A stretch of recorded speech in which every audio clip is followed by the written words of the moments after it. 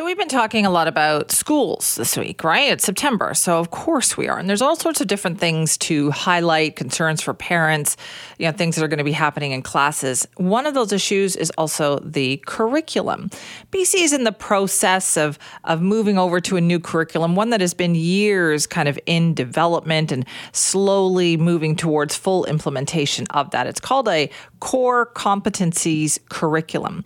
And what it does is it focuses on critical thinking rather than just kind of memorization and rote facts, that kind of thing. And that sounds good, right? But there are some concerns that people have about this as well, about whether or not this is the way to go. And when people talk about the concerns over this focus, they cite a study actually by our next guest. It's Dr. David Grismer, a research professor at the Center for Advanced Study of Teaching and Learning at the University of Virginia. And he's done a lot of work into what are the best ways for students to learn and retain information. So Dr. Grismer is with us now. Thank you so much for being here.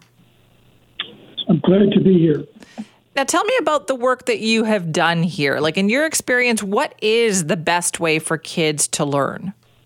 Well, learning is an interesting process that works in a kind of exponential way. That is, when children read a text in a book, they will often encounter words that they don't completely understand.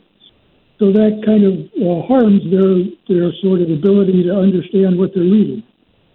So basically, what we try to do is give kids more knowledge, that is, more availability of words when they're reading, so that it can become better readers.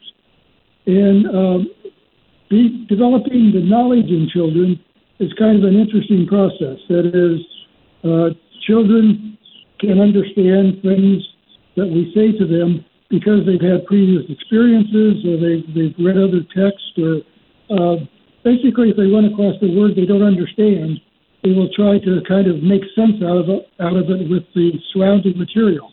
Right. Not always well. So basically we're trying to do research and understand better how to give kids the knowledge that they need so that they can understand what they read better. Okay, I understand that. Like that makes sense to me, right? That you want kids to figure things out on their own, which is kind of different from the way, say, I was taught in school where it was like memorize this process. So what is better then? Well, I think the learning process always requires us to read things that we don't completely understand. That's basically what learning is about. So that we have to be able to train the mind to deal with situations where, gee, I don't quite understand this word. I don't understand the meaning of this. And it's at those times that basically we build more knowledge. We will try to better understand a text, try to understand it better. Understanding the text we read today makes it easier for us to understand the text we read tomorrow. So learning is this kind of exponential process of continuing to build the knowledge that is required to read increasingly complex text. Right. Now, you worked on something that you said there's a core knowledge that would work better. By teaching core knowledge, that would be better. What does that mean, though? So core knowledge is a curriculum that has been developed from K through 8 that tries to emphasize on kids building that knowledge that they need to understand things. And we build knowledge when we teach subjects like geography and history and science, when we take kids outdoors in nature. The knowledge-building process is not a lot of mathematics. It's not even a huge amount of science. It's really about kids having experiences that they try to understand and master so that they have an increased knowledge, so that the next time they read something, they will have that knowledge and be able to read better.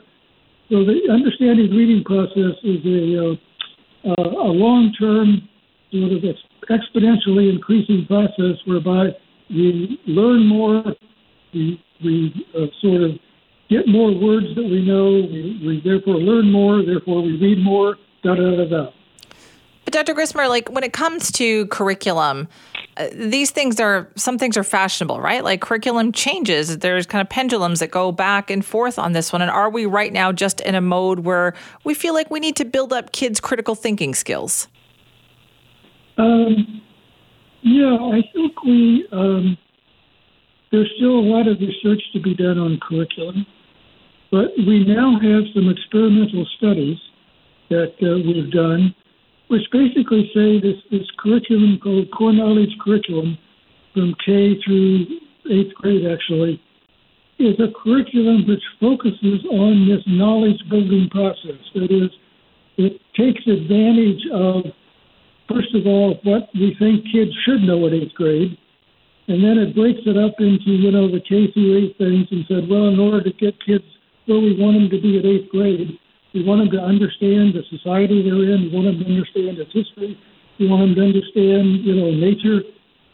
We have to really sort of start preparing at the younger grades in order to sort of teach and prepare them for each grade. Right. But you said those are experimental. You said those are experimental studies and things. I guess what parents want to know is how can we really definitively know what works for our child? Well, the only thing that we definitively can prove is science. I mean, we have to do experiments. We try this curriculum, we try this curriculum, we try this way of doing things, a different way, and we try to do it experimentally so that we can tell whether we have made a difference. Now, in the area of reading, we now have experiments which we have used a curriculum versus the normal curriculum used in schools, and that experiment showed that teaching this with the core knowledge curriculum really increases children's scores on English literature studies, on national studies, so that's the way science sort of learns how to do things better. And we now have learned how to do curriculum better because we've done these experiments. And right. we were the ones that did the experiments, and they showed really strong effects on kids' knowledge at 4th and 8th grade. Right. That's exactly what I thought was happening here, too. Dr. Grismer, thank you so much for your time. You're welcome. That's Dr. David Grismer, a research professor at the Center for Advanced Study of Teaching and Learning at the University of Virginia. He studies curriculum and sort of the ways that kids learn. And this is what I always think about when we hear that, okay, well, here in BC, we're working towards implementing this new curriculum that focuses on kids' critical thinking skills. Not everybody is happy about it. Recently there have been some pieces written, about this isn't the best way for kids to learn. We shouldn't be doing this. But I really feel like, okay, it is an experiment, right? You do this, you think, oh, is this going to help kids learn better?